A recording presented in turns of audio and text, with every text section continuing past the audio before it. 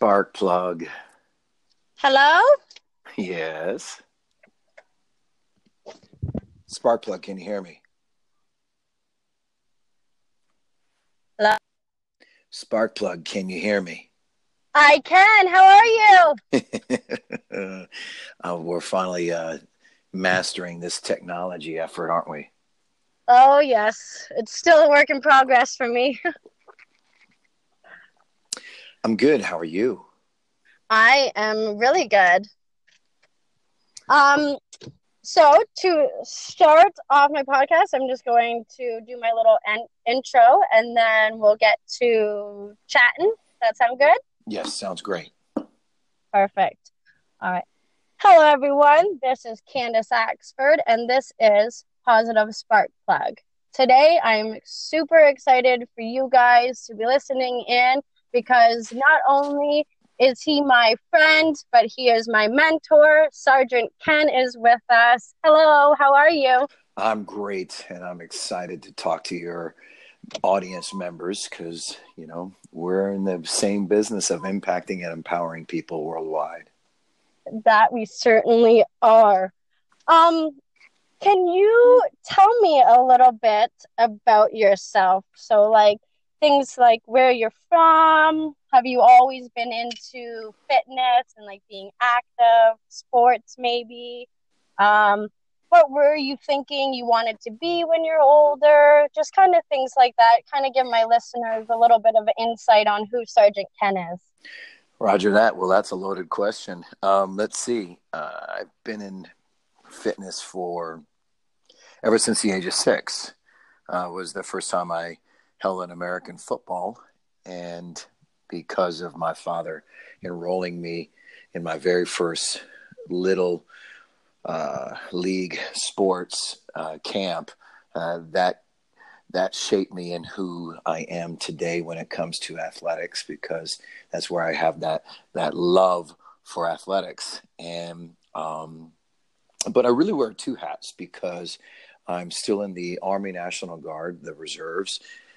I serve it 1 week in a month and 2 weeks in the summer. I work my wartime job skill. I work in counterintelligence and anti-terrorism.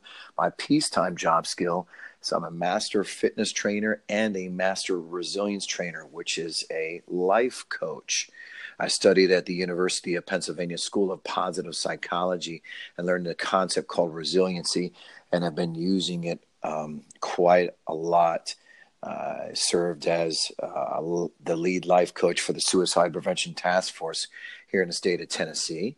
And I live just outside Nashville, home of country music. And yeah, I love it. Love living in Nashville. Got a creek running through the backyard, and I got an 8-year-old son that loves to pick the tadpoles back there. And at the same time, we can have all the culture in the world just right down the street. But, in an effort of saying, who I am and what I do, other than the military hat, I travel well over 250 days a year, speaking in multiple countries to lead fitness workshops, leadership, mentorship, and resiliency programs for a number of different audiences, both in keynotes as well as breakout sessions and intensive immersion courses that would be considered certifications. And I've been doing that corporately for the last 7 years worldwide, and have mapped out I've mapped out an average of 300,000 miles a year over the last few years. Wowzers. That's a Yeah. lot. A lot of mileage. A lot of mileage. And with a newborn baby girl in the house, my wife is excited to see if I could transition to more U.S. or Canadian-based workshops instead. And so we're going to see a big change in 2019. Yes, you definitely need to be home, get those moments in with Sarah. That is your little one's name, correct? That's right. Yes, I can't wait for you to meet her, Spark Plug. She's adorable. I have to meet both of your babies. That's true. You haven't met Anderson yet, and because the time that we brought him up to CanFit Pro World Toronto, it was just before you and I hit it off as friends, and before you had any of my programs, any of my classes. We will have to make a time and definitely meet. Oh, is Yeah, that her right here in the background? yeah. So I think she woke up from her nap. Let me see. Yeah, I wonder if we're gonna have to pause this one and come back to it. Let me see. Sarah, hi, hi, Sarah. Oh, yeah. I think she's hungry again. How about if I call? How about if you send me another invite in about 5 minutes? That works. All right. See you soon. Oh, all right. Bye bye. Bye. From scratch, or you want to just take it, carry on from here? It's up to you.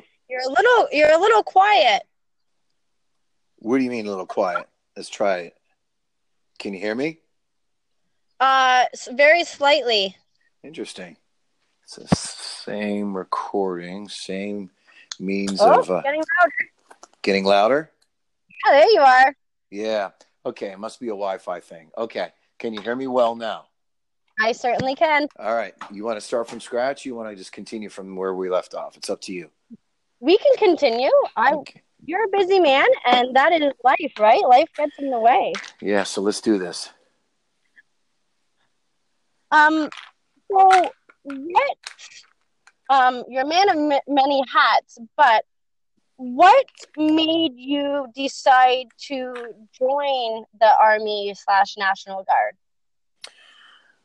I've always felt a calling to serve my country and to live as a patriot, to assist people that are not able to really help themselves in conflict or during any natural or unnatural disasters, and that was to answer this calling. Uh, I joined the regular Army, the active duty Army, years ago.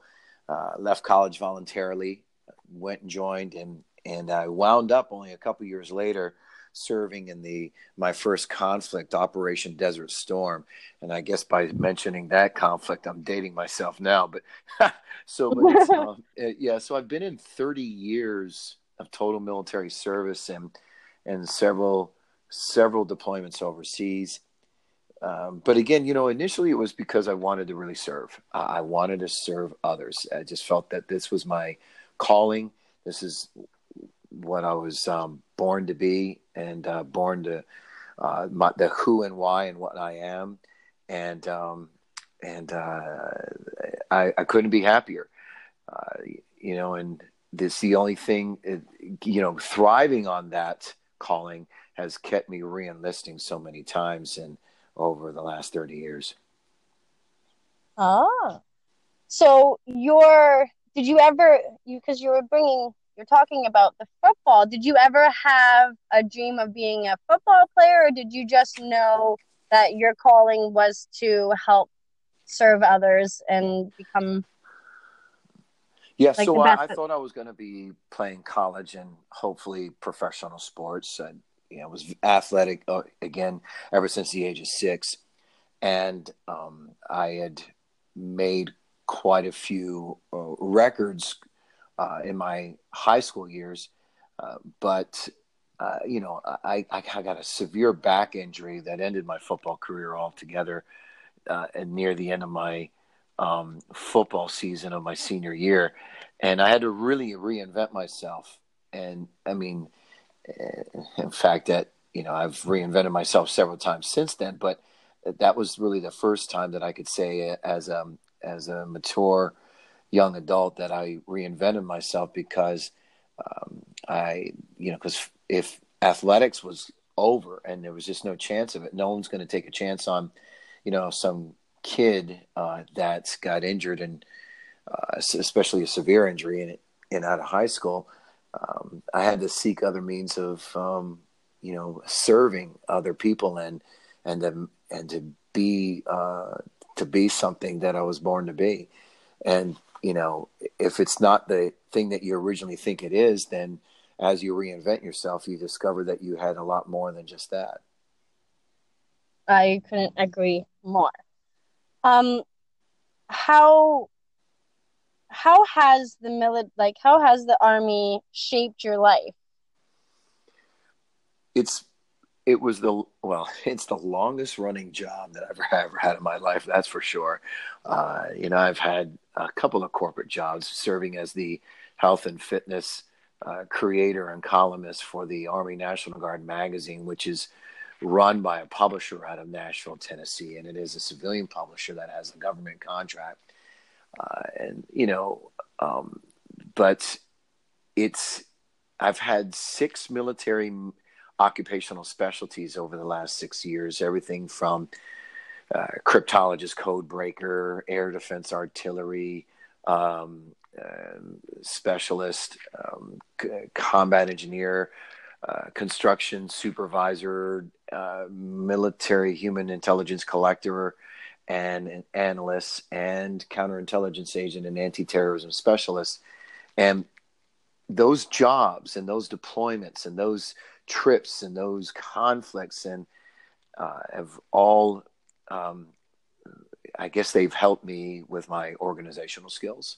They've helped me with test my resiliency, and in the long run, I've had plenty of chances of, in the worst of times, to have the choice of whether or not to quit and seek something else. But it's because of serving that greater good, that big, huge cause, that mission in life through the military, that I realized that it was something I kept coming back to and did not waver for 30 straight years. Wow.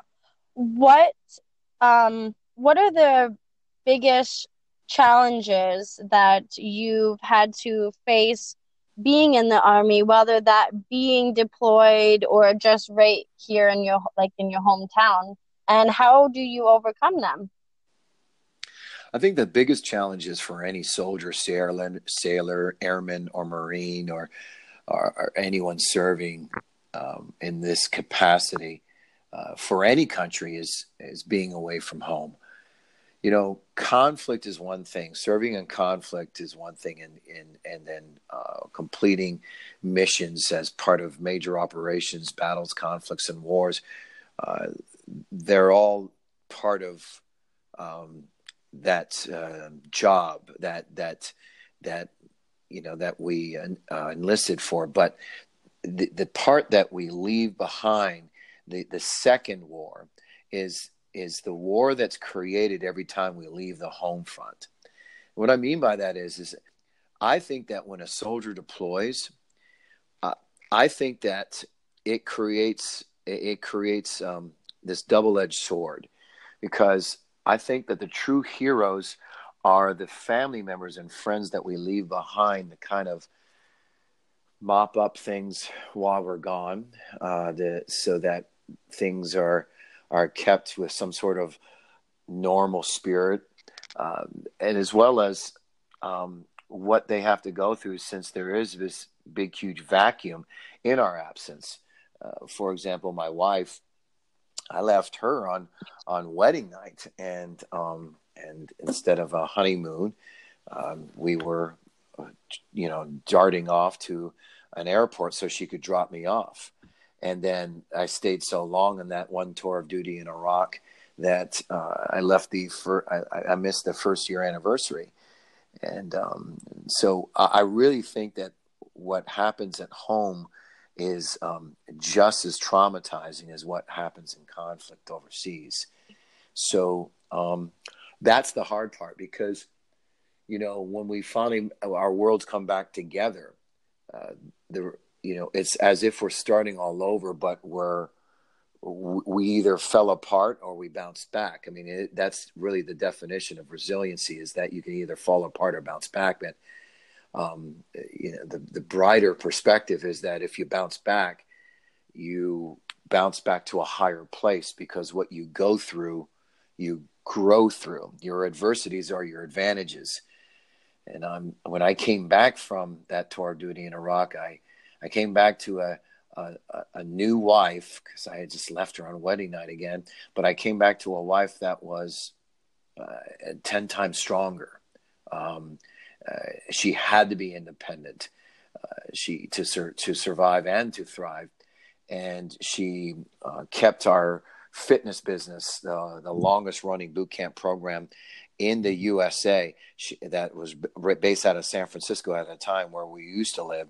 And she kept it alive. And in fact, it had grown in my absence because of her ingenuity, her creativity, and of course her commitment to our mutual vision to change the world one community at a time. So I guess it's a test of resilience every time, both home and abroad. For all parties involved, it sounds like. Yes.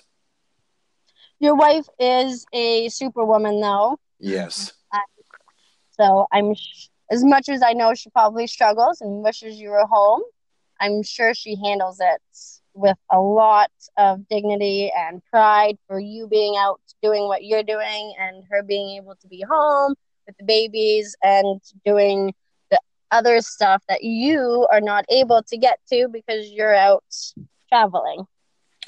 Yes, and she does an amazing job. While I've been doing this international travel of over 250 days a year, in numerous countries, and her watching our children, she was able to completely finish and graduate with an MBA and get a 4.0, write a book, and is now building all of our educational materials. She's been building it out for an online platform that is soon to be released, with a major partnership that it will be a game changer for us, because it's her way of being able to have me travel less and manage things from home, because over the last several years that I've been doing this international work, I've trained and certified over 4,100 boot camp instructors in over 30 countries. But it's now come to the point where I need to manage them from the home front so I can reach more of the masses. And because of this online platform that she's developing, we're going to see some smarter work and not just harder work very soon. So let's talk about that. It's you certify boot camp instructors under Start Fitness. Correct. Can you tell me about that? Like, how did you build it? What made you think of wanting to do something like that? And like, how did it start up? Well, the start in Start Fitness was the original idea. And oh my goodness, it goes all the way back to 1989, and you're not allowed to even say if you were born or not then. But in 1989 is when I first put together the concept when I joined the military, because I noticed that there were soldiers that needed help, and I created fitness leadership mentorship programs while I was in the regular active duty Army overseas in Germany, and I called it at the time Operation Fit to Fight. And it wasn't just the fight as in what soldiers do. It's the fight in what we do for thriving in life. It was just a bigger umbrella term. And then it was when I finally got out of this recent conflict in Operation Iraqi Freedom, I said, I need to do more with this to see if I can work this. And so I created the program called START. START is an acronym that stands for Strategic Army Training. Now, at the time, it was way back when in 1996, where I said, okay, I need some money. I want to go out there and be a consultant for the military, make a government contracting company. And I would call it Start Consulting. And that would be the first program. Well, I needed cash, so I didn't know how I was going to do that. Living in San Francisco, just moved there, and everything was hugely expensive. And then I said, okay, I'm working on a 24-hour fitness, trying to get some inspiration. And I was wearing some old camouflage pants because I had just come from painting my apartment. I was wearing some sort of Under Armour shirt and a baseball cap. And I said, maybe they'll take me as a fitness specialist here. Literally walked into this room where this group fitness area director was holding a group fitness manager meeting, and 7 women were looking at me and judging me immediately, like I had just walked into an episode of The View, and they had said, "Can we help you?" And I said, "Yeah. Have you ever think of hiring someone who's trained as a tactical drill sergeant?" And and the woman that was in charge of the meeting quickly replied, "You mean like a boot camp?" And no one had been using that term yet. It was 1996. These were the days of step aerobics, and Tae Bo had just started to come on the scene, so it was still step frenzy. There wasn't a boot camp program at all in San Francisco at the time. And I said, yeah, sure, a boot camp, whatever you want to call it. And she goes, "Well, we'll have to audition you." Audition me? Oh, okay. Then let's. When do you want to schedule that? And they go, "In 5 minutes." And I said, "Okay." And we walked right into the group fitness room, and without any music, I just started barking and impacting and empowering people with a lot of action and demonstration and then coaching techniques, like I still do today. And 7 minutes into it, as they were nearly exceeding VO2 max, they said, stop. And they were all kind of huddling in the back of that group fitness studio. And I'm thinking, okay, well, what's happening now? And they came up and they said, "Well, we're going to give this a shot. We're going to go ahead and think big, start small. We'll put you in a studio that fits about 40 people in our downtown location, and we'll put out some flyers, and, just let's be positive about it. It'll take time to build." All right. Well, 2 weeks later, we opened that first class, and in a room that fit 40 people, we had 150 people show up. We had we had 3 news crews, and we also had the National Guard, color guard, the ones that hold the flags and open up ceremonies. They were standing against the wall, and they dipped the Army flag. And of course, the U.S. flag doesn't dip, but they dipped the Army flag during the opening ceremony before I taught the class. Now, I didn't ask for that, but I was definitely, quite an honor that happened. And so this was the birth of the fun building effort that I called under the program called Start Fitness. And it was supposed to help me start a consulting company called Start Consulting. But Start Fitness became so popular, and I saw such an effect it had on both civilians and military alike, that I never did a day of Start Consulting. And it's been ever since then that I've been doing my best to change lives through Start Fitness. And then racing forward, I said, okay, I can't do it alone. I said, I've got to have a legacy, people that I can trust to share this vision and teach others. And so about 10 years ago, I took some old materials from that first effort that I wrote in 1989, revamped it, and started a program called the Boot Camp Instructor Certification Course. And again, it was one of the first of its kind. And I launched it at the Canadian Fitness Professionals Conference and some other conferences in the U.S. and at the AFC Bangkok, Asia Fitness Conference in Bangkok, Thailand. And we launched it nearly 7 years ago when it was revamped and then supported with continuing education credits. And then we put it out, and it just took off. And because what the users tell me that they notice differently, because I didn't compare to anything else. I didn't want to have any of my development process when I was on the drawing board putting this course together. I didn't look at anyone else's course. I didn't want to be swayed in any way. I just built it the way I wanted to receive this, in the way that I was mentored by my sergeants throughout my career. And so that meant there had to be 70% psychology and 30% science. There had to be a way of me being able to coach rather than simply train. And in fact, I don't even like the word trainer. I love the word coach, because it shows that we're trying to get into the heart of the matter. You know, as John C. Maxwell says, if you want to lead others, use your heart. If you want to lead yourself, use your head. And so everything that I do begins from that heart voice. And so for the past 7 years, it has been an incredible ride. Now, the program is in 3 parts, 3 phases, rather.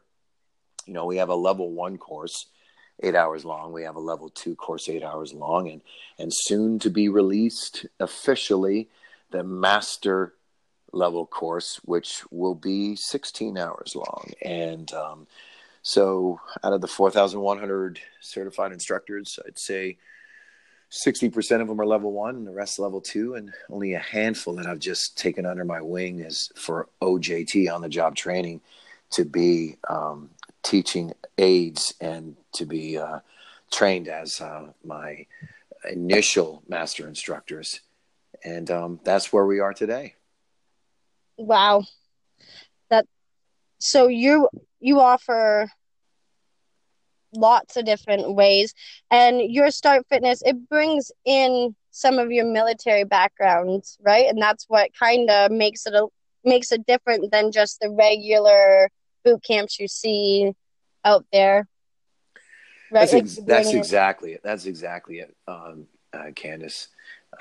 If you can't, let's put it this way. It just reminds me of what my drill sergeant would always say. That my drill sergeant back in the very beginning, 30 years ago, he would quote Teddy Roosevelt. He would say, "People don't care how much you know until they know how much you care." The moment that he said that, I realized that was the message that I wanted to convey in all of the training workshops I develop. You can be the best scientist, the best exercise science presenter in the world, and have all of the best credentials, but they're not going to do it when they're not in front of that trainer if they don't feel like there's a connection and there's rapport and there's a relationship being built as part of that process during that session. And so that is something that I learned from my first days in the military that became nearly, I would refer to them as part of my pillars of my program. Well, I can tell you from my own experience working with you, one of the biggest things that I took away from doing your courses, level 1 and level 2, that I don't hear from others that are certified in boot camp, is the teaching from the lead from the heart and teach from the head. And that is something that has stuck with me ever since you've said that. And I try my hardest to do everything from my heart and use my head as the secondary tool. And yeah, your connection that you show to all of your certification troops is just astonishing. And not just only the ones that are certified, the connections that you equip and build, even in the short amount of times that you're doing a course. For like example, at the Toronto Fitness Expo, you make sure you're connecting with everyone in that room, whether it be a crossing eye path and a nod, or whether it's talking, getting down, working out with them, whatever it may be. That is something that really has driven me to you as a mentor, and to get certified in boot camp through you was that connection and that leading from the heart and teaching from the head. Well, I appreciate that, Candace. And, and I still remember that first time we met. You were one of the many eager and overworked assistants at the World Toronto CanFit Pro Conference. And I immediately saw that spark in your eye. And as most drill sergeants do, they make nicknames for their soldiers. And I think that was the day when I met you. I said that, you know what? I'm calling you Sparkplug. Yes, it was. And that's is because it personified really that fire inside you that you try and share in the people that you know. And it reminds me of that one quote that also is one of the things that I live by in my programs, is that the meaning of life is to find your gift, but the purpose of life is to give it away.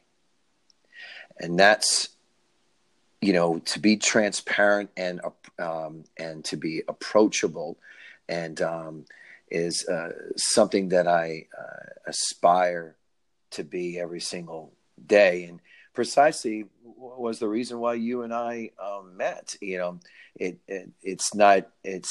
wasn't like you were in the class. I met you, I think it was on the escalator you were going up and I was going down. I said, you're working hard. And I think that just opened up that conversation, because I guess I am that guy that probably talks to people in the elevator, and even when it's kind of weird. But, as a friend of mine once said, it's only weird if it doesn't work. Yeah, I'm that person too. That's probably why we connected, and I answered right back to you. That's right. So you've now created this amazing platform that you're sharing with others so that they can then share with others. How do you prepare yourself for the courses and the training and the certifications? Is there a routine? Like, how does a day go? You're waking up and you have a bunch of certifications that you're going to be doing. How does that day look? Well, you'll hopefully wake up with a proactive spirit and not a reactive spirit. You see, it's like my sensei once asked, and he says, what does it mean to be a black belt? And the answer is the same as if you were to ask the question, what does it mean to be a master instructor? It means to be a good student. And so every day I realize that there's a number of things that I need to learn each day, and I need to be on a creative mode more than an interpretive mode. And in that effort, I'm constantly researching. Every single day I'm researching and making certain that the more I have in me is the more I have to offer others. And I wake up trying to set goals, but I don't just set, goals that are like bucket list goals. There's a difference between having a goal-filled life or a growth-focused life, because a growth-focused life is a person who's going to be proactive, not reactive, and write down goals that shape the person in who and the why and the what they are. Meaning that if you don't know your purpose in life and the why, and your and even to go as far as making a mission statement about your purpose in life, if you don't know that, it's like the story about trying to carve an elephant with clay for the first time in your life in an art class. What do you think you might need if you were trying to carve an elephant out of clay for the first time? Well, you probably need a picture. Yes. But because otherwise, you'd start carving and chipping away at this clay. If you didn't have a picture, you'd chip away until when you're finally done, it doesn't look like what you would imagine it would be. And isn't that how 98% of us go through life. We don't have a growth focused life. The goals don't support the vision and who and the why and what we are. Um, People will ask me all the time, so what do you do, Sergeant Ken? I'll explain it to them. And then they'll say, oh, it sounds like you're a personal trainer. And I'd say, no, I'm a life changer.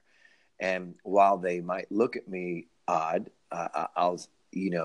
it's like the metaphor is that the difference between the what and the why in a surgeon. A surgeon that performs surgeries, well, that's the what. But a surgeon that saves lives, that's the why. And that's Oh.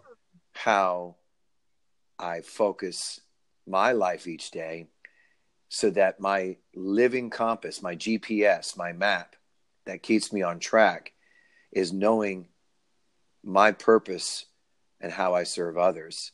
And then any day that I go through a day where I'm not living up to those values, it's like being lost in the woods.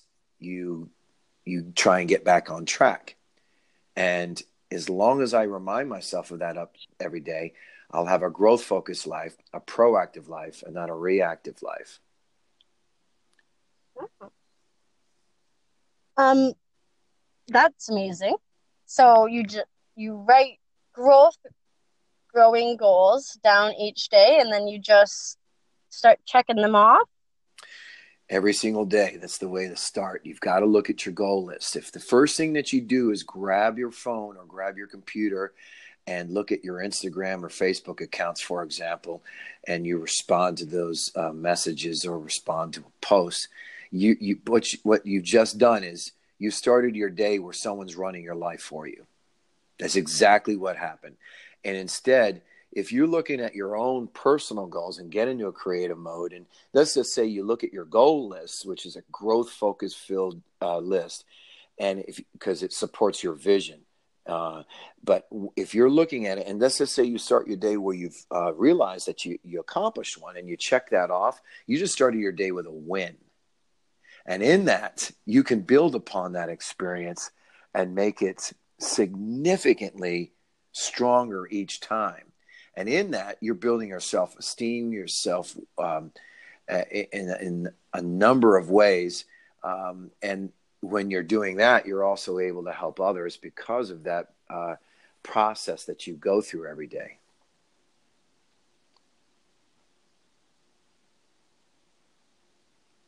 How does that sound, Sparkplug? That sounds amazing.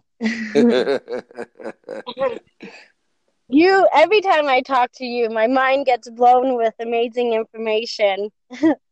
Um, so besides just your military background and exercises and routines that you bring to Start Fitness, you are certified in a lot of different other things. Like I know you are, is it Stroops? Yeah, Is that so what it's called? I've got some sort of let's just say there are partnerships and alliances with a number of different companies. Certified as a master fitness trainer and with the Army, and as a master resilience trainer with the Army. Those are my military certifications. My civilian certifications, they're kind of limited just to the American Council on Exercise and the National Academy of Sports Medicine. Now, these other titles of master instructor for Matrix, Stroops, Hyperwear, Active Motion Bar. I could go on from there. And of course, now Water Rower. I would say that they're kind of like when you get the honorary PhD. And not to play them less than what they are, but it's because I didn't go through whatever formal program that some of them had, because some of them didn't even have a formal master instructor program when I went through them at the time. Matrix, for example, Jeremy Shore developed it, and I took it. I was one of the first to take that one. But for Stroops and for Water Rower, I created education for them, and as a result, I had to have some sort of title. So they made the title of master instructor or principal instructor or program developer. But in the case of Water Rower, I'm now the director of programming for that company, because we're really rewriting everything from scratch on their materials so that they can really make a mark for the future. And even though the company's been around for 30 years. So to look at that list, I'd say there's over a dozen of those titles because of that were awarded to me either by their education or a combination of my own education and their education. Wow. So, with all of your titles, everything that you have under your belt, your many, many hats that you have, what is it like to then wear all those different types of hats and travel around the world, inspiring, impacting, and empowering others? And what do those three things mean? And how do you make sure that you go about doing that? And then how can others do so? I was always careful about my alliances and my partnerships and the people that I wrote education for. One, if they're a product manufacturer, it had to be a product that made sense, that fit the brand. For example, I don't think that even though I've had some crazy offers, but for example, I don't think that I would be suitable for being the master instructor for Flirty Girl Fitness, even though it was brought up a couple of times in the past. But so the first thing was I had to make alliances that fit the brand and fit the vision.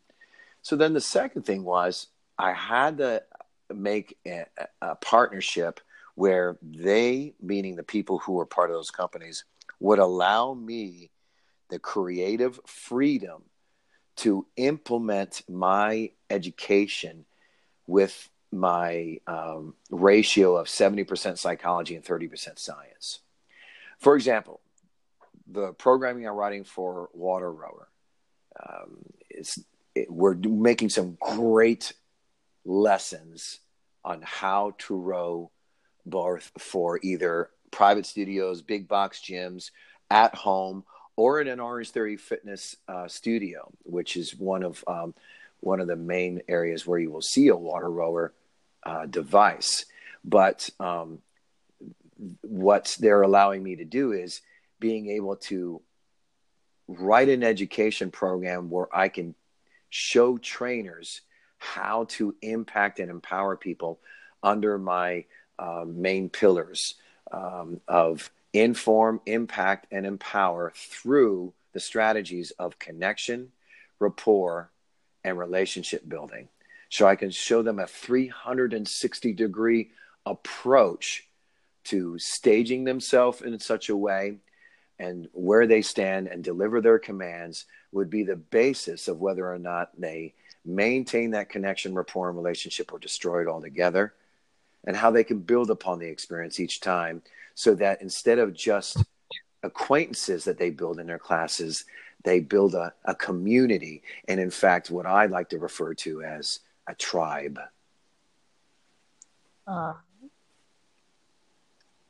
So I love, like, you're impacting, empowering, and inspiring people is one thing that really has stuck with me in wanting to do so. And I luckily found a gym, a boot camp place where I'm now running boot camps out of. And it is exactly what you're talking about. It is a tribe. We call the Fit Club people that come to our club Fit Clubbers. And yeah, it is a family. It's a tribe. Everyone's pushing each other. And it fits perfectly into what you have shown me and taught me, continue to teach me. And I'm very excited. How how does one keep inspiration? That's a great question, Candace. Um, there's a couple of things that work for me when it comes to maintaining a good level of inspiration. Again, I'll go back to what I said earlier about always being a good student, constantly learning, because a lot of instructors will, live in this fear that eventually that they've been able to learn as much as they can learn, and they fall into what is called destination disease. And if they live by that, what happens is that their programs become stale and people leave and go somewhere else. Then there's the psychological approach to the way you present, that 70% that I keep referring to, where you know the difference between impact and influence. Influence is, it's a level of motivation. When you influence somebody, it's great. They might be tickled, great class, Candace, but if they're only influenced, they may not do it when they're not in front of you. They'll maybe only will do it when they're motivated at your class. But what I see and what you've been doing with your people in both, I guess, through Instagram and Facebook is probably what I shoot for every time I present in any way, where I focus on impact instead of influence, where impact instead of motivation, you have captivation, because in impact, it's where you move their heart and you change them forever. And as a result, when there's a heart change, it's a lifestyle change. And that's on a level of rapport, because you've discovered what's important to the student. You proved to them it was important to you. And as a result, they feel loyal, this sense of loyalty, and that they thrive on that loyalty. And that's the difference between surviving and thriving. When you have impact, you don't need to worry about influence, because influence comes as a byproduct of impact, because influence is a movement.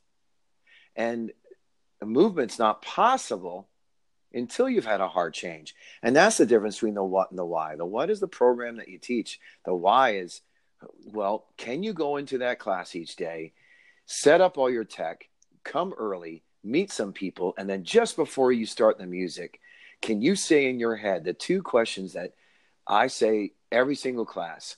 How can I add value to their lives today? How can I help them reach success? By saying those two questions in my head, I've talked to my heart voice. I'm now focused on making it a lifestyle change for everyone in that room. And therefore, I've also made it a lifestyle change for myself. Oh, okay. I'm going to start asking those questions. I don't, it's not that I don't think that, but I subconsciously am aware of always trying to bring the most value to those that I'm doing my boot camps with. But I'm going to start actually asking myself those questions and see the difference in what I bring to the classes. Guaranteed, you're going to see a difference immediately. So with impacting, you're changing someone's heart. Correct. And when you change their heart, you become inspired, and that inspiration kind of becomes, like you said, kind of like a loyalty. You're inspired by them. You want to kind of like, you're loyal. What's the empowering part? Or does that kind of fall in between all of them?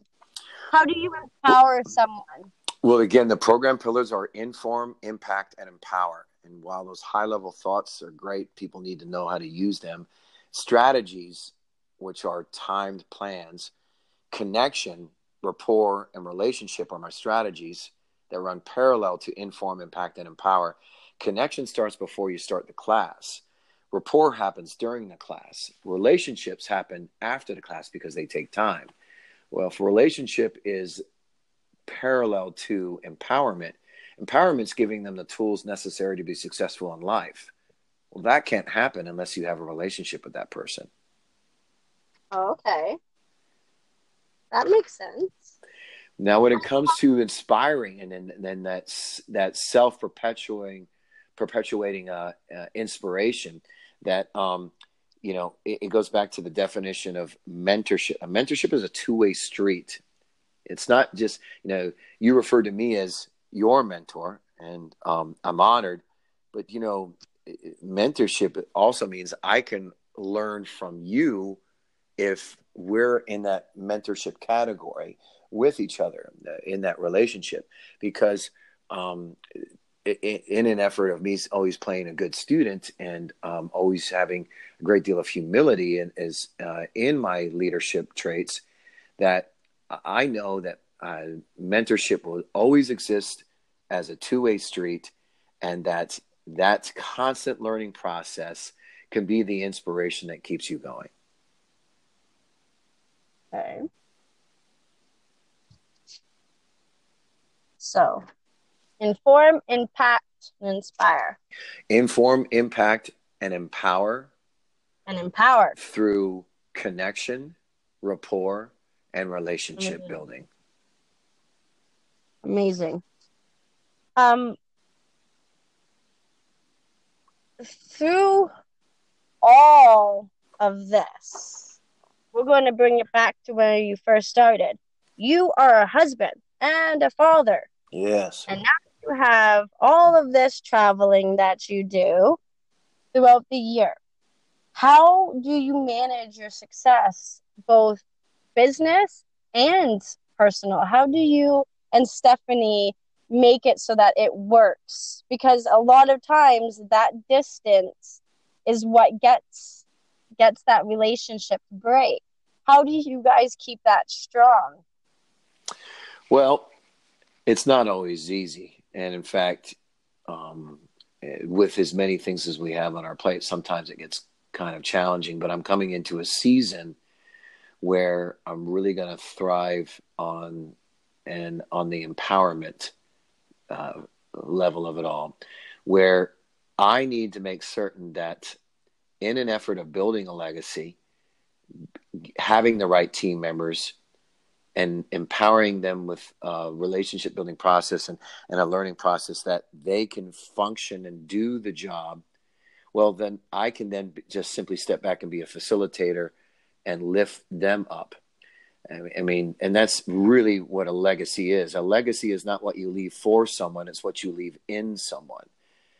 And I know that this season is going to be, the next couple of years, I'm going to be transitioning where I'll be traveling less and supervising more, doing more things virally, online, Zoom video conference calls, mastermind mentorship programs, and maybe summits where just the master instructors come to me, and I'll be doing a lot less of the level one experiences. And those level one experiences will be taught now by the people that I've empowered as level 3 instructors. Okay. Now, outside of being a husband, a father, having all of these certifications, you also have written multiple articles for different magazines, and you are an award-winning national presenter, which is amazing. And I was there while you were awarded here in Toronto, and I was probably the loudest one in the room. What topics do you go around? Because you're a life coach. What are these topics? I know some of them are like leadership and mentorship and how to build relationships and resilience. What other topics do you go around sharing so that others can then have strategies to build the life that they're wanting? I think that's some of my favorite work now in this new season, because I look at fitness as something that exists in 7 dimensions. You've got physical and nutritional. And the reason I separate the two, even though they've always been kind of just lopped in together, I look at them differently because as you delineate the difference between the two, you can really focus on um, assisting yourself and others uniquely in those areas, so that you can succeed at least in the physical category. Then there's the emotional fitness, which is the resiliency life coaching piece, and how we can talk to that heart voice to show them we care, so that they'll want to do the program. Social fitness is really uh, more prevalent when you see boot camp programs, because if it wasn't for the support of others, there's no way you would accomplish all of the obstacles that are in a standard boot camp program. And then you've got family fitness, financial fitness too. And even though that doesn't fit into our normal makeup of classes, and there are a lot of times that I've organized, specialty workshops at the studios in San Francisco, where we would have a basic level boot camp, a break, and then do a financial freedom class. And the reason was this: it's a form of fitness, and I'll tell you why. Because fitness is supposed to is supposed to help you manage stress, and Yes. that's the way I look at it. Because stress is all around us, and we put on a lot more unwarranted stress on ourselves now more than ever. I mean, for example, all of the mentions I've mentioned thus far are things that help you manage stress, like the physical and nutritional. There's no bigger killer of self-esteem than to look in the mirror and not be satisfied with the way you look. That's a fact. So, True. so when people are doing a good job, and they feel in their heart that they're doing a good job, well, that's a booster, and that's a way of you taking that stress and turning into strength, and that obstacle into an opportunity. Emotional fitness. How are you able to talk to that heart voice so that they're able to have that strong connection, rapport, and relationship with you, so that the workouts are actually easy? And because we all know there's people take on a whole lot of emotional baggage in everything that we do, because of the stress that's in our environment. Our environment's not so kind, and we're affected by our environment. Social fitness, the help of using it with others if you can't do it alone. Family fitness, are you able to connect and build upon this strengthening your relationships with your family, because that's part of your support system too.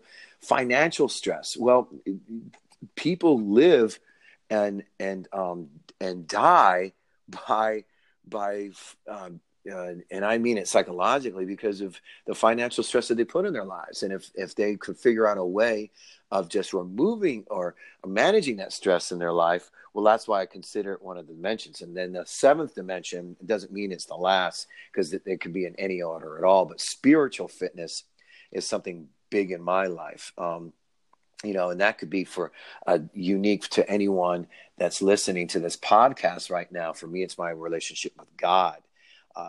For some of your listeners, it might be their religion, or it might be meditation. But the bottom line is this: spiritual fitness means that you've got to realize you can't do it alone, and you've got to rely on a strength that's higher than yourself for building up when you are weak. And that connection and that rapport and that relationship that you have with that higher power, whatever that is, through meditation or through your faith, could be the basis of whether you overcome that strategy or not, that overcome that obstacle. And so when you take all 7 dimensions and call it comprehensive fitness, when you do that fine balance between all of them, then you have impact, because you've met that person and you've met their baggage with a response that is appropriate for all of those dimensions. And there's no way they can fall by the wayside, because you plugged all the holes in their sinking ship, and you set sail for something that's greater than they were before. And all boats rise on high tide. That is very true. Um, so with all seven components put together, you then go around and you share these with others, um, so that they can cultivate resilience. Now, you've talked a little bit about it and how it's you're either bouncing back or you're breaking. Um, can you expand a little bit more on resilience? Like, how do you cultivate it? Like, how does someone use it? Does everybody have it? Can you not have it? Um, what's the importance? I believe that everyone has resilience, and I would first have to help your listeners by explaining that I look at life coaching in three different divisions. You've got, clinical psychology. You've got, that would be the people that work in Well, that area. Can you hear me? it's kind of. Let's see if we're Oh, fading back in there. Can you hear me hey, now? I can. All right. So I look at life coaching in three different divisions. You've got clinical psychology, you know, people that fall under the role of counseling, like your marriage and family counselor, things like that. I look at that like as the last line of defense. It's a great to have if you need it, and it's definitely the most practiced form of life coaching. Then you've got strategic intervention. Now, I don't, I've never heard this explained in any way, but by anyone else. But this is the way I look at it.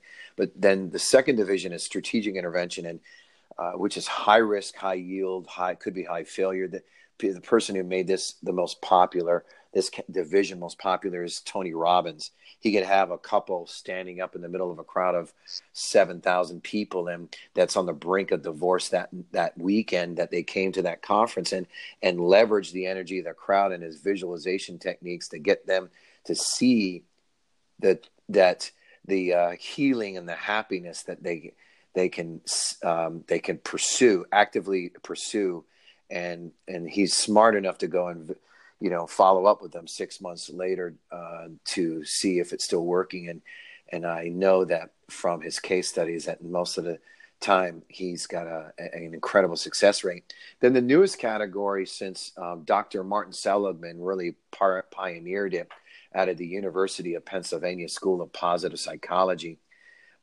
is called resiliency. And the resiliency means that it's the first line of defense, that we already know that we all have post-traumatic stress disorder. Everybody does. It's not just a plague that hits the military. Post-traumatic stress disorder is the result of having a traumatic thing happening in your life. But how you choose to respond to it is going to be the basis of whether or not you're resilient or not, to be bendable and not breakable, to not only go through the experience, but to grow through the experience. And in that concept, and understanding that concept, we tell soldiers, for example, when we're dealing with them, saying that, listen, we all have PTSD. Well, if we all have PTSD, we're not plagued. We're not diseased. It's normal. It's a normal way of life. So if you already realize it's normal, then the next step is to seek out what is the learning experience from this. Now, I'm not going to explain everyone's traumatic situation that they've had in their life. That's unique to them. But there is a learning experience from every trauma we have. Every trauma, no matter what it is, the loss of a loved one, the loss of a job, war, conflict. There's a number of things. But if in realizing that there's only two things that can happen, and that's fall apart or bounce back, well, that means if you're focusing on the stress instead of the suffering. Suffering is where you feel hopeless and helpless to manage the stress. And when you feel hopeless and helpless to manage the stress, well, then you seek escape. And a lot of people seek escape in the form of drugs, alcohol, or sometimes suicide. Okay. And that's why there's so many suicides today, because they're seeking escape. But if you realize that if we all have PTSD, well, then fine. Then let's just go ahead and let's go the other direction. And let's just seek PTG, post-traumatic growth, as Dr. Martin Seligman put it in his book called Flourish. And so if we're seeking growth, well, and we're seeking that learning experience from everything that we do, well, that means that trauma is probably going to make us better than the people that are in our environment, because they haven't had the same trauma. It's unique to us. And people have got to realize, when it comes to dealing with suffering, which is the worst thing, that when you have to seek escape like that, people got to realize that instead of focusing on post-traumatic stress disorder and suffering, people got to realize this: pain, Eric Thomas said it best, pain is temporary. It might last for a moment. It might last for a day, a week, a month, a year. Eventually, it will subside. Pain is temporary. But giving up is permanent. That's what suffering is. Suffering is giving up. And that's one thing I understand about nearly all of the soldiers that I've had, and working with me, is that they never give up. They always push through. And so it's a learning experience. I look at resiliency as the first line of defense. We all have it. And according to Dr. Al Siebert, who wrote the book, The Resiliency Advantage, he says that in order to use resources that you have at your disposal to overcome your obstacles, he says there are three key resources in resiliency. 1, how you think. 2, support system. And 3, genetics. How you think. That person is always going to use optimism as a way of overcoming adversity and learning from the experience. Or support system, your pastor, your teacher, your mentors, your friends, your family members. These are the people that are in your support system that you use when you face an obstacle of any kind to learn from the experience. And then genetics. There's some people that are just predisposed, that they can go out there and say, this is going to suck. I know this is going to suck. So I'm going to go run 10 miles and just go ahead and let my endorphins kick in and be fine. Well, Dr. Al Siebert says you have to balance all three in order to really thrive in life. How you think, support system, and genetics. So yes, we all have the ability to be resilient, but unless we focus on the balance of those key resources that Dr. Al Siebert put in his book, The Resiliency Advantage, unless we focus on the balance between all those three, we won't even see it. Now, with resilience, when you say bounce back, when you say that, you're bouncing back as a new person, though, correct? Correct. Because bounce back is the commonly used term to be to bounce back from adversity, to be bendable and not breakable. It's a common phrase when people think of what is resiliency. But to me, it really means just to grow through your experiences. And although I'll help people brainstorm their own definition of what resilience means to them and use the common term of bounce back.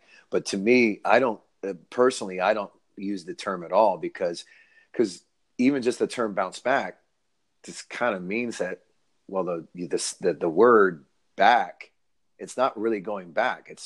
It's really leaping forward. I was just going to say that. Because I was, when I was writing this question, I got thinking, what do I even think is resilience? And I didn't want to Google search it. I didn't want to do anything. I just kind of sat there, and one thing that did come to my mind was you either go through life or you grow through life. Correct. And when I was sitting there, I said, okay, I know the bounce back, you either break or you bounce back. And I got thinking, well, if you bounce back, then you kind of are being the same. You To me, I think of you're the same person. You didn't break, and you figured it out, and you're moving forward. Like you just keep going and you continue. Mm-hmm.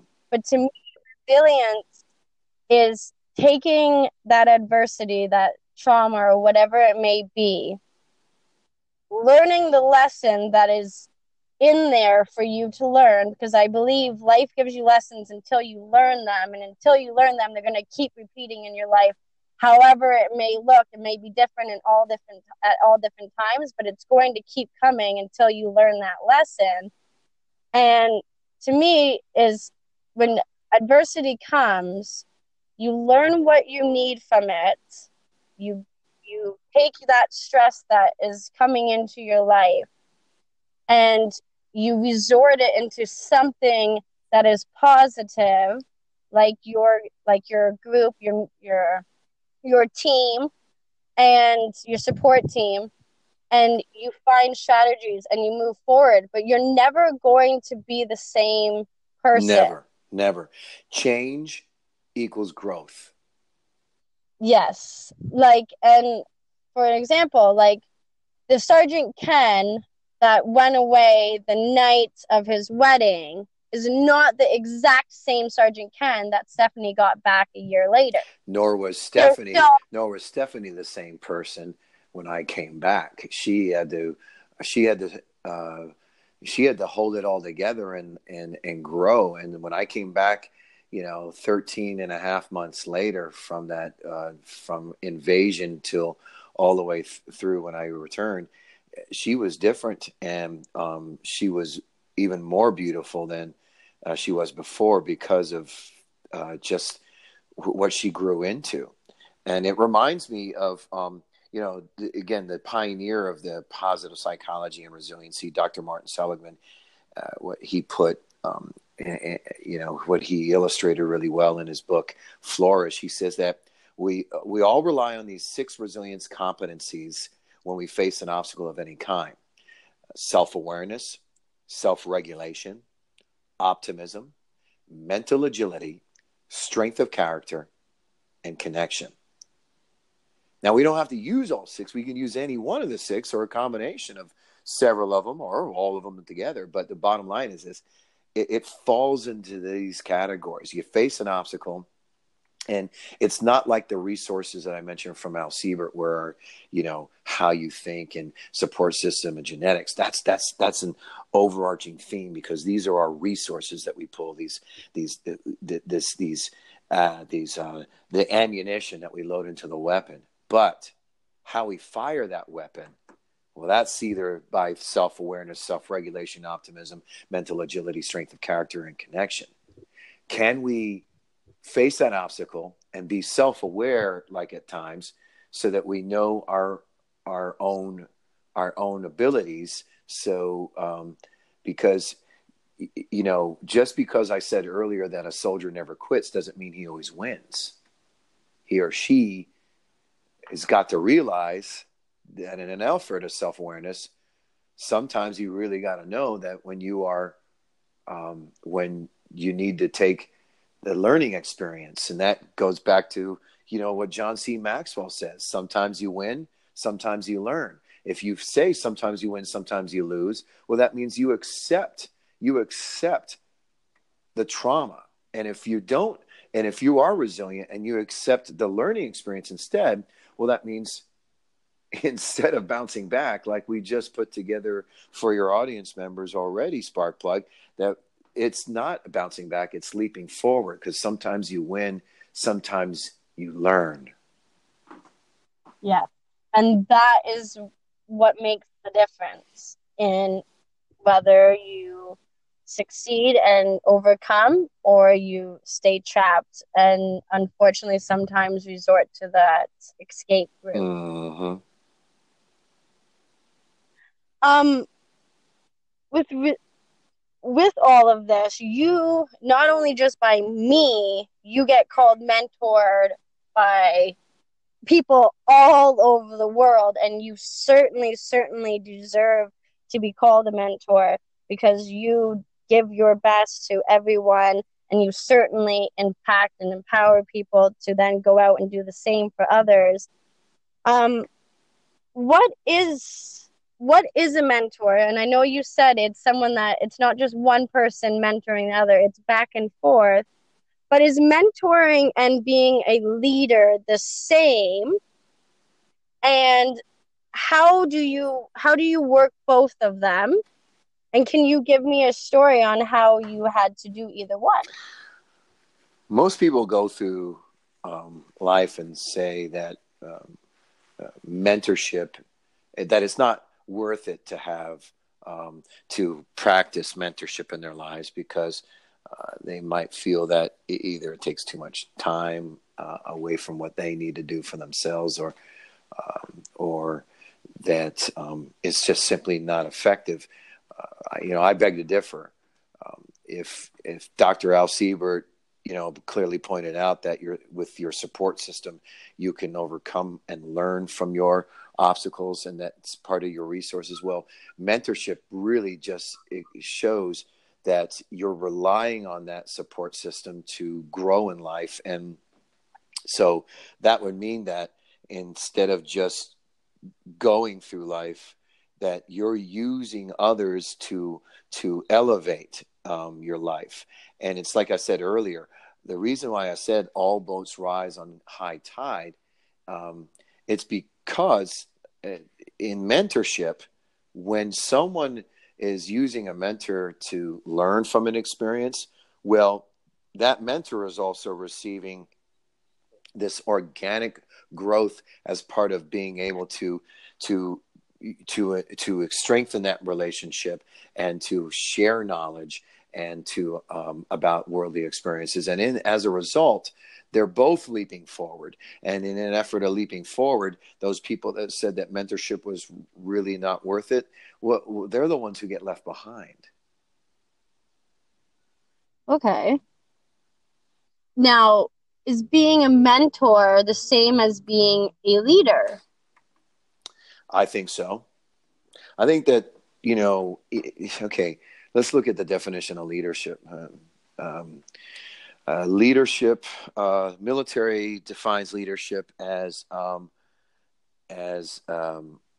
person that provides purpose and motivation in order to accomplish the mission. But John C. Maxwell says a leader simply just makes the lives of those that follow them better. Well, that's exactly what a mentor does. A mentor just makes the people in their life and their circle of influence. It makes their lives better through their acts of wisdom and their acts of kindness.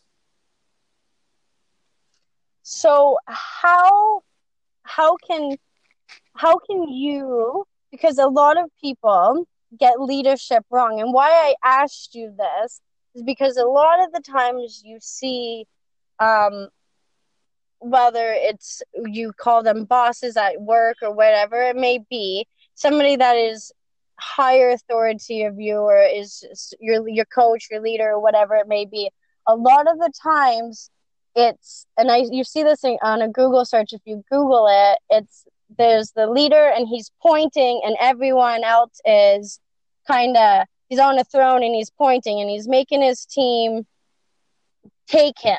And then on the bottom half, there's a leader and he's pointing, but he's at the very front of the pack and he's has the rest of his troop pulling with him. What what makes people think differently about those? Why do some people understand that leadership comes and starts with you, and others feel and somehow take leadership differently and use it to, I would say, negatively? They might be achieving a goal, but it's more selfish. Like how do people get those mixed up? Like But what makes people feel that when they become a leader that they become the most important person and everything has to be done for them? I can't really explain why some people have unusual definitions of leadership, but I can tell you um, how it works for me. Uh, it reminds me of the difference between a leader and a manager. A manager manages plans and programs, but a leader influences and impacts the lives of people. So a manager takes Oh, care of programs, a leader takes care of people. I like that. So that's the difference. Um, for example, you know how people say, "Hey, I'm going to go and join this because I want to follow, I want to follow, this cause, and because I really believe in this cause." Well, I guarantee this. I guarantee this. 100% of the time, when someone tries to join a cause, a movement, it's not because they were joining the movement itself, but they were joining the leader first because they know the leader was standing forward to offer something that was going to make their life better. And the movement became a byproduct of that leadership. And so that is the difference between impact and influence. A leader impacts. Influence, again, Okay. influence is just the movement that comes as a result of true leadership of people. Okay. So, for all my listeners out there, if you are in a leadership role, you're you're not just managing the whatever it is, whether it's a store, your work, or the plans, you're managing the people. Is that what you're wanting my listeners to hear is to be a good leader is you're managing the people, not just the plans? Exactly. Put it this way. So I just recently got promoted to sergeant first class in the Tennessee Army National Guard. First thing I did is, even though I've been working in this squad and I knew a lot of my fellow sergeants, somewhat well, I quickly got in there and had some private one-on-one counseling sessions with them to kind of find out what their career goals were and what their personal goals were, what they were doing with their family life. Because in knowing that information and I was able to assess a plan and make a tentative plan so that I could make their lives better. Now, in an effort of me trying to get my soldiers professionally lifted and promoted by giving them an opportunity to go to educational schools, leadership schools, which would also help them with their family life, because that's something that it intertwined together. In an effort of doing this, it made my leadership looked at as more effective because all I was doing was making their lives better. They will Okay. do the work for you. All you need to do is make their life better. Most leaders, unfortunately, think as managers where they need to be doing the work for me. No, you need to make their life better, and they will do the work for you. It's Yes. perspective. Yes. And that comes by leading from the heart and teaching from the head. Exactly. Um, what is next? What is next for you? And how can my listeners find you? And if there's any boot camp instructors out there, or people that are wanting to get certified in boot camps, how do they find you to take your level 1 or level 2 Well, course? even if they're not wanting to get certified as a boot camp instructor, when we launch these online materials, they're going to be launched with I'm going to be launching a business course with my wife. My wife is going to be doing a business law course, a resiliency and leadership and mentorship course, which will all be available online through our platform.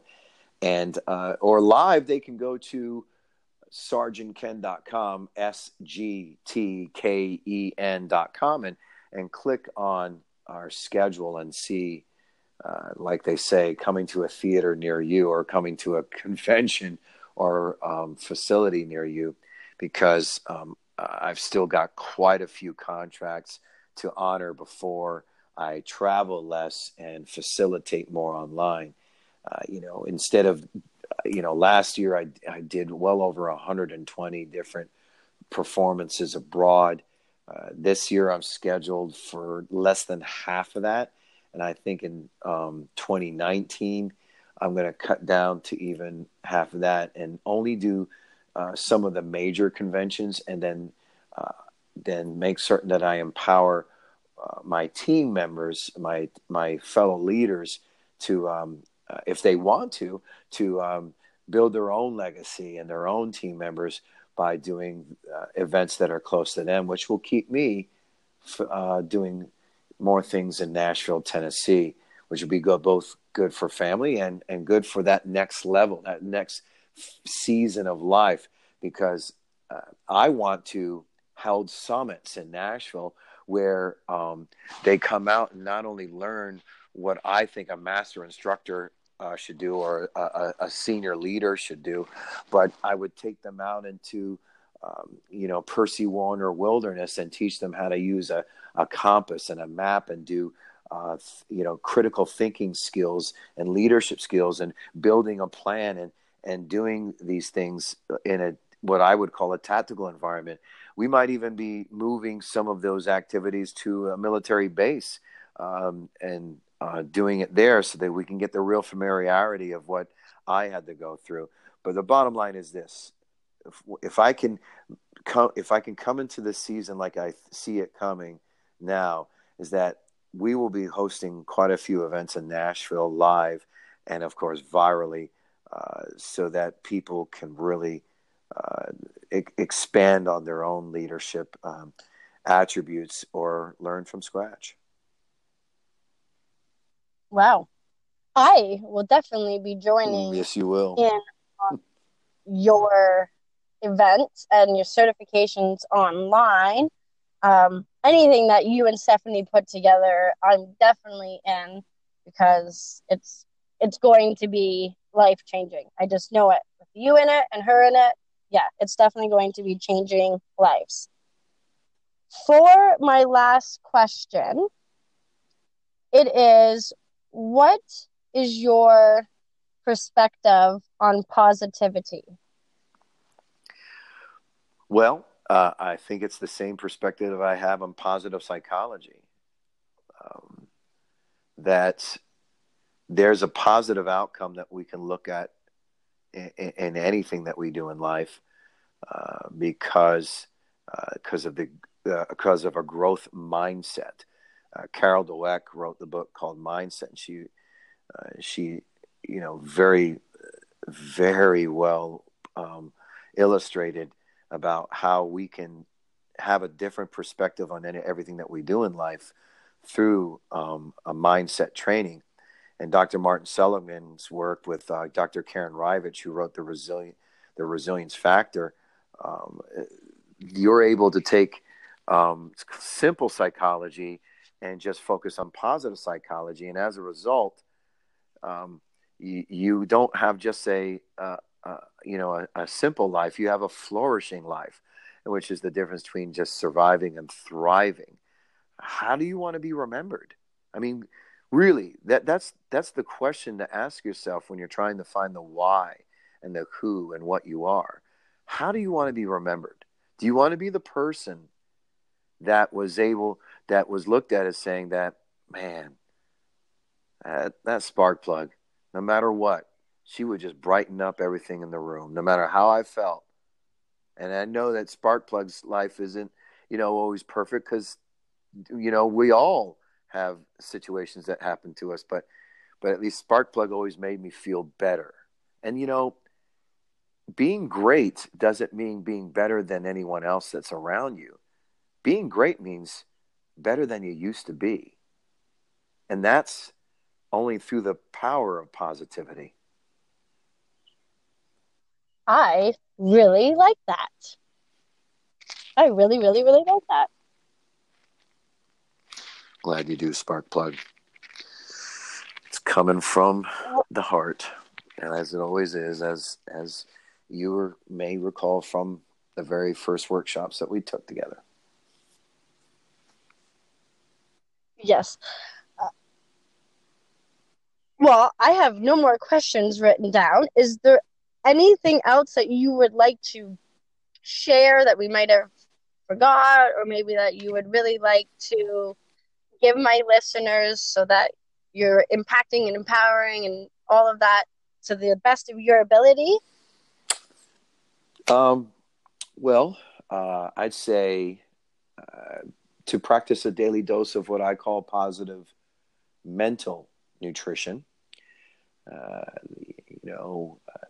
To try and put things in their lives that are always going to be something that elevates them. An old Chinese philosophy is that what you put in your eyes and your ears has an impact on your very soul. It'll either lift you up or tear you down. And and we have that private Facebook group called Start Reading, because we're trying to encourage all of our coaches all around the world to practice a daily dose of mental nutrition every day.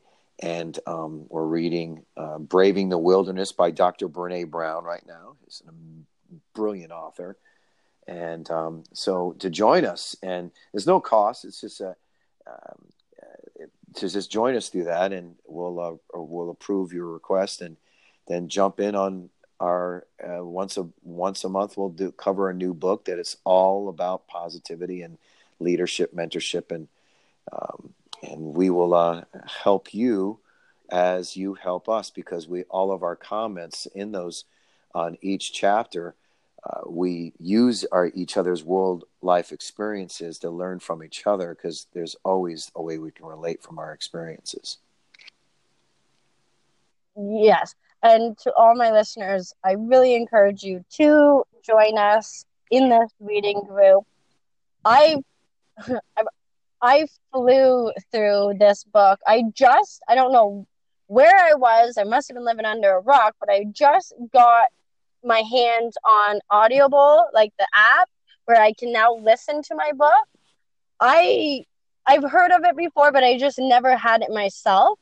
And wow, is that ever a game changer? Anytime I'm in the car, because I'm about 25 minutes away from my boot camp. I come from St. Thomas to London, and I love it. I just whoop, and I went through that book, and I could probably go through that book again, because I love Brené Brown, and I would love to meet her. I call her my spirit animal, because she is so inspiring, and everything she says just hits me right in the heart. I agree, completely agree. And when Stephanie got certified by her down in San Antonio, Texas, when she held an immersion course, I think that really catapulted her toward a great deal of success. Because success is when your dreams are bigger than your doubts. And that's what kept Stephanie on the road to resilience herself. I like that definition of success. That is a new one. I like that. Success is when your dreams are bigger than your doubts. I like that. That is good. Well, Sergeant Ken, it was an absolute pleasure talking with you. I love to do it again, whether it's on my podcast or just chatting. I would love to connect with you, because as soon as you know when that level 3 master course is happening, I would love to be there. The honor is mine. And of course, you're on the quick dial list. Perfect. Well, thank you so very much. I enjoyed our time. My listeners definitely have a lot to take away from, and I appreciate all your input and your strategies and just sharing your life with us. Well, again, the honor's mine, and don't hesitate to reach out anytime that you want to chat again. Perfect. Thank you. Hooah! Bye. Bye-bye. Bye.